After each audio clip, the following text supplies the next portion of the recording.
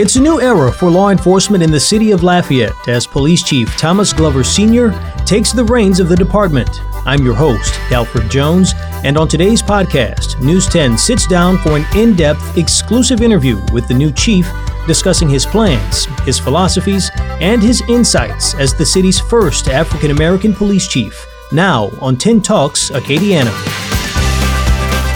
10 Talks Acadiana, the podcast powered by KLFY.com.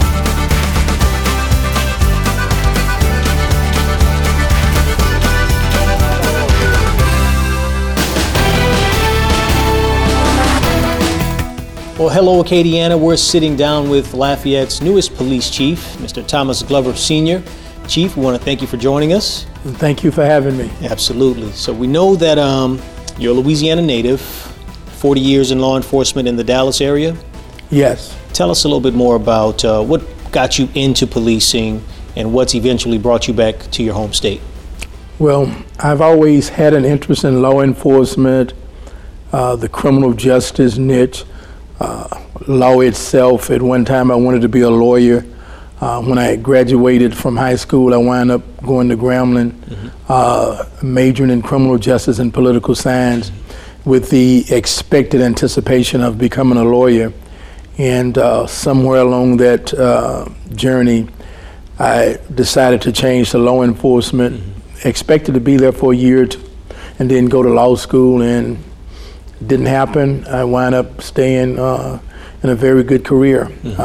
As far as Lafayette is concerned, I wanted to get back to the state eventually. It's my home state, and I was gone for over 40 years, and I felt that I was a good match for Lafayette because of some of the experiences I'd had in the Dallas area, working for a department that went through some of the same things that Lafayette is going through now, and I learned from them, and I felt that I would be a good fit for the city of Lafayette and for the citizens. You talk about some of those things that we're going through as a community. And I say we're because we live here as well, that we're going through as a community and with law enforcement. I know that one of your predecessors, even though in the interim, Reggie Thomas, was big on community policing. How does that play into what you plan to do for the city of Lafayette? I think that's the central tendency of what I want to do. Community policing is nothing more than getting the community to walk beside police officers in this fight against crime, in the fight to make the city of Lafayette a safer community, business friendly, and one that attracts businesses from all around the world, as well as tourist dollars, and building a strong tax base. So in order to do that, the police and the community walk side by side, hand in hand, tackling not only criminal problems, but as most people know, the social ills that tend to degrade some of the things that are productive for our society. Chief, I know that you retired from the Dallas Police Department in 2017, correct? Yes, from active duty, and less than 24 hours later, I went in and signed up to become a reserve, doing the same things that I've done for years. It's in your blood. You couldn't stay away from it. Yeah, I actually just retired totally from the city of Dallas January 22nd of this year. Oh, wow. Well, congrats on retirement, and thank you. Congrats on your new job again. Thank you very much. A year before your retirement, there was a tragedy that took place in your former city where 5 police officers were killed. How did the department respond to the outcry from people in the city or supporters where there were days of protests following that shooting? How did you respond there, and how do you plan to translate that here when we deal with tragedies of our own? Well, I think the first thing is that if you consistently work on police and community relations, i.e. the community policing, treating people with dignity regardless of who they are, whether they are a business person, an educator, or someone who's homeless. When things happen that are tragedies in the community, it's a lot easier for us to get together and work together because have those The relationships. community has established a relationship and they see you as being legitimate. And so I think that's the thing, stress community service so that we can trust each other. And when we trust each other, we become legitimate to each other. And when we become legitimate to each other, we can solve some of those problems that erupt when there's a tragic shooting. So I know during the interview process, or maybe the vetting process of a new chief, we had an officer-involved shooting, the shooting death of Trayford Pellerin. I'm sure you're familiar with the case. Yes. The days of protest that followed that event, what did you see from the outside looking in?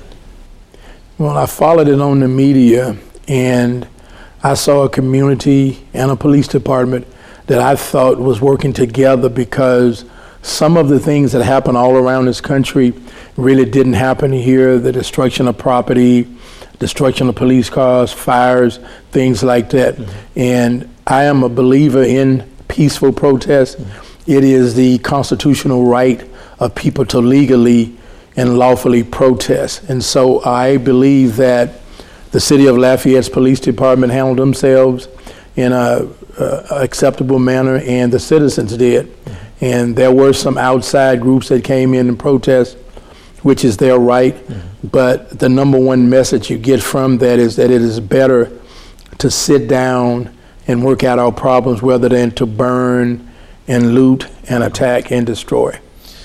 When people, and I won't say all situations, but in some, the issue of race becomes a question in these police shootings. In a city that's about 27% African American, how do you think we can benefit from having an African American chief law enforcer? Well, the first thing I always tell people is that I don't police by color. Mm-hmm. I've always believed myself, and I've taught my children that excellence has no color. That's number one. Number two is, I think when people say that I've made history, mm-hmm. I believe to myself that I have to now make sense.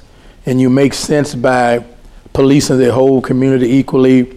Everybody gets the same treatment. Everybody gets the same opportunity. But I have seen things from a perspective of being an African-American man, an African-American father. And these things have taught me lessons. And number one, I tell both sides. I tell the police department and the officers, don't judge an entire race of people by the actions of a few. Mm-hmm. And then I tell the people, don't judge an entire profession by the actions of a few. I think there are good and bad on both sides, and we have to learn to recognize that. Mm-hmm. And when we learn to recognize that, I believe that the element of color will disappear. Mm-hmm. Last year, and it was following some of the protests, we did something here where we talked to different law enforcement officers and community leaders about identifying biases in law enforcement or in any, whatever the case may be, but how we get rid of them and learn to police or even just interact with people as people and not based on a specific stereotype or whatever it may be. If you can, how would you say you plan to identify biases within a police department? Well, number one, I think as humans, we have to accept the fact that all people are consciously or subconsciously biased. Mm-hmm. And that's why we have training that will be ongoing to members of the Lafayette Police Department. And it's very prominent around the country and around the world. Implicit bias and explicit bias. Implicit bias is something that is a built-in bias. We might have, we might not like a red vehicle, or mm-hmm. we want our coffee black, or we prefer to sit on a certain side of the bench. Mm-hmm. And those are things that play into our everyday interaction also. Mm-hmm. There are things about people that we may not like. There are things about personality. Someone may be quieter, more laid back and subdued, and we like that. Right. Where another person may be a little louder, more animated, and we dislike that. Mm-hmm. That same thing comes with us in policing. But the key to it is you can never act on and you can never police based on what your biases are. You have to police everybody the same, regardless of whether there is an explicit bias, which can be readily identified, or regardless of whether there's an implicit bias that when it's acted out, somebody points it out to you. And you have to be conscious of that and do whatever it is necessary to correct that. Okay. I guess speaking of correcting, what are some of the things you see that need correcting within LPD? Well, LPD is a very good police department. I love the men and women of this department. I think they're great. There are some things that traditionally we might need to change. One of the things I'd like to do is to implement community policing from the top down. That's starting with me. Every week being required to do something in the community, and that is making a contact with a member of the public that is not law enforcement generated, whereby you coach a girls' softball team, talk to Girl Scouts, go and make a speech in front of a church group, or for that matter, just walk into a convenience store, getting a cup of coffee and sitting down and talking with the person who's working in the store and finding out what they need. I believe that we need to put more police officers on the street. That is one of my strongest mandates. This department is not understaffed. I think there are some positions that we can look at where that position would better serve the people of the city by being out in the patrol function, answering calls. So I'll be looking at things like that, the community policing. I want to definitely, and this is an issue I think is near and dear to me and to most people, and that is to do some extensive recruiting, starting with people who are growing up in Lafayette, who are born and reared here, who go to school here. I'd like to see a pool of those individuals someday become police officers. And so we're going to be working on that through a junior police academy and through some very extensive recruitment efforts. So recruiting good qualified people to form a pool so that we can select from, community policing from the top down, and putting more officers on the street.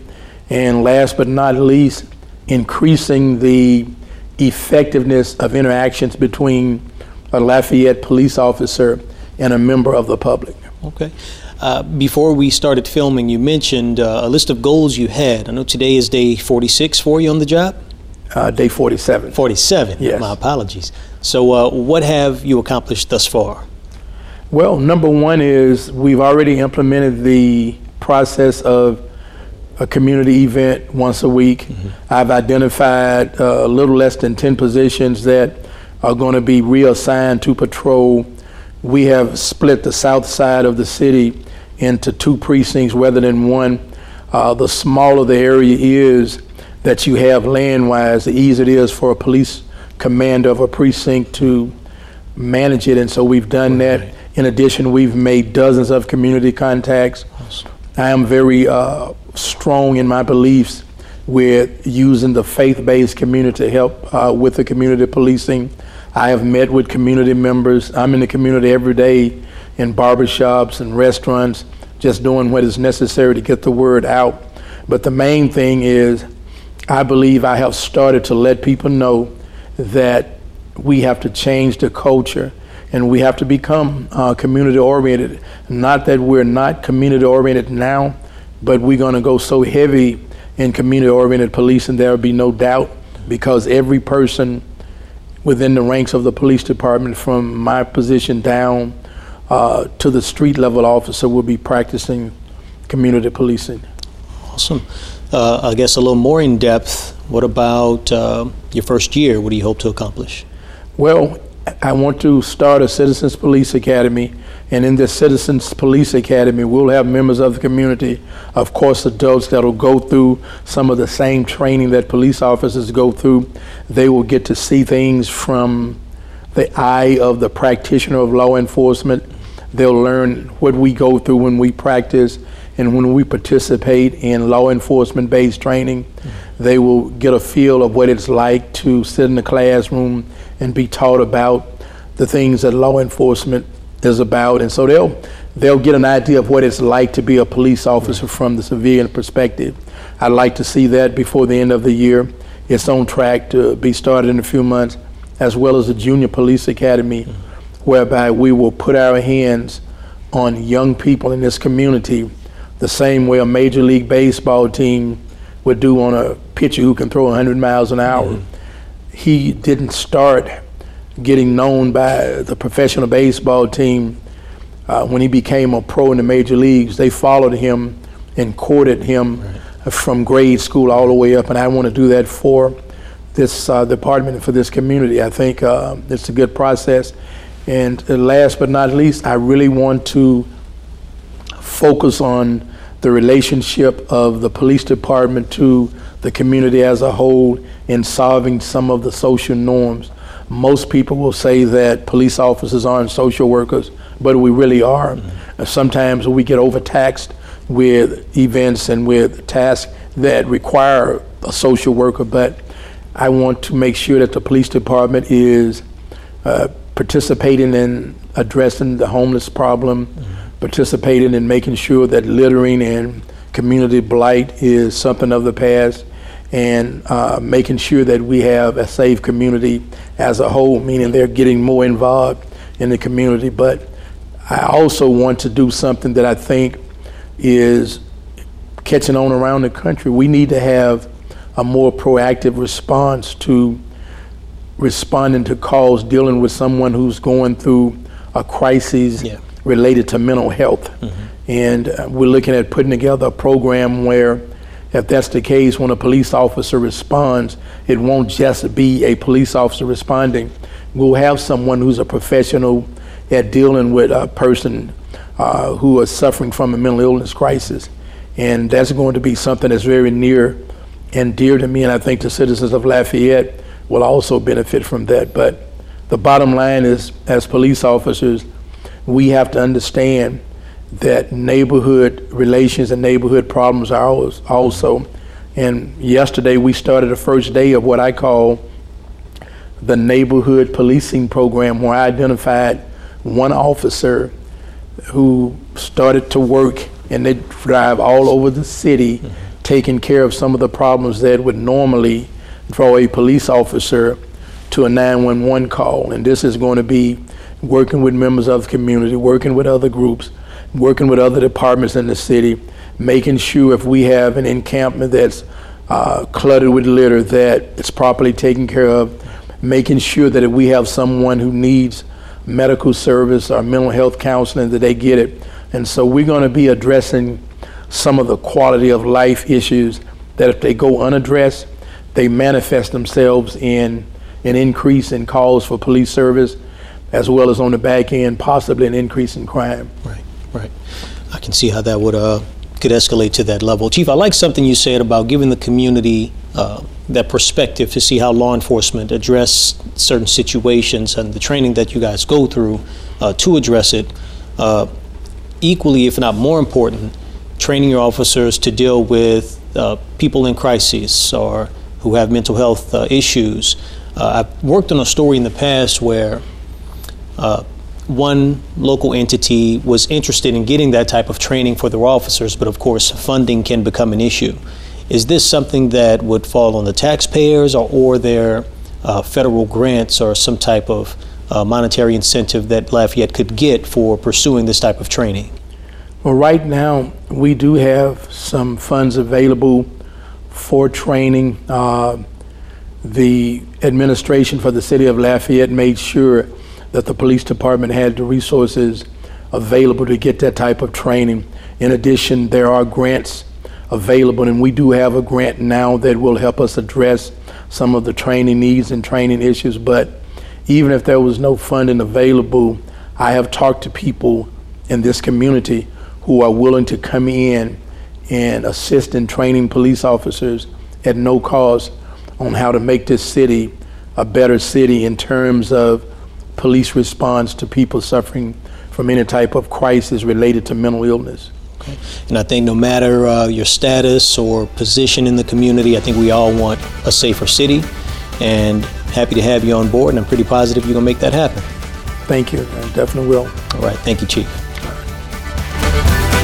10 Talks Acadiana. Subscribe wherever podcasts are downloaded. A Nexstar Media production.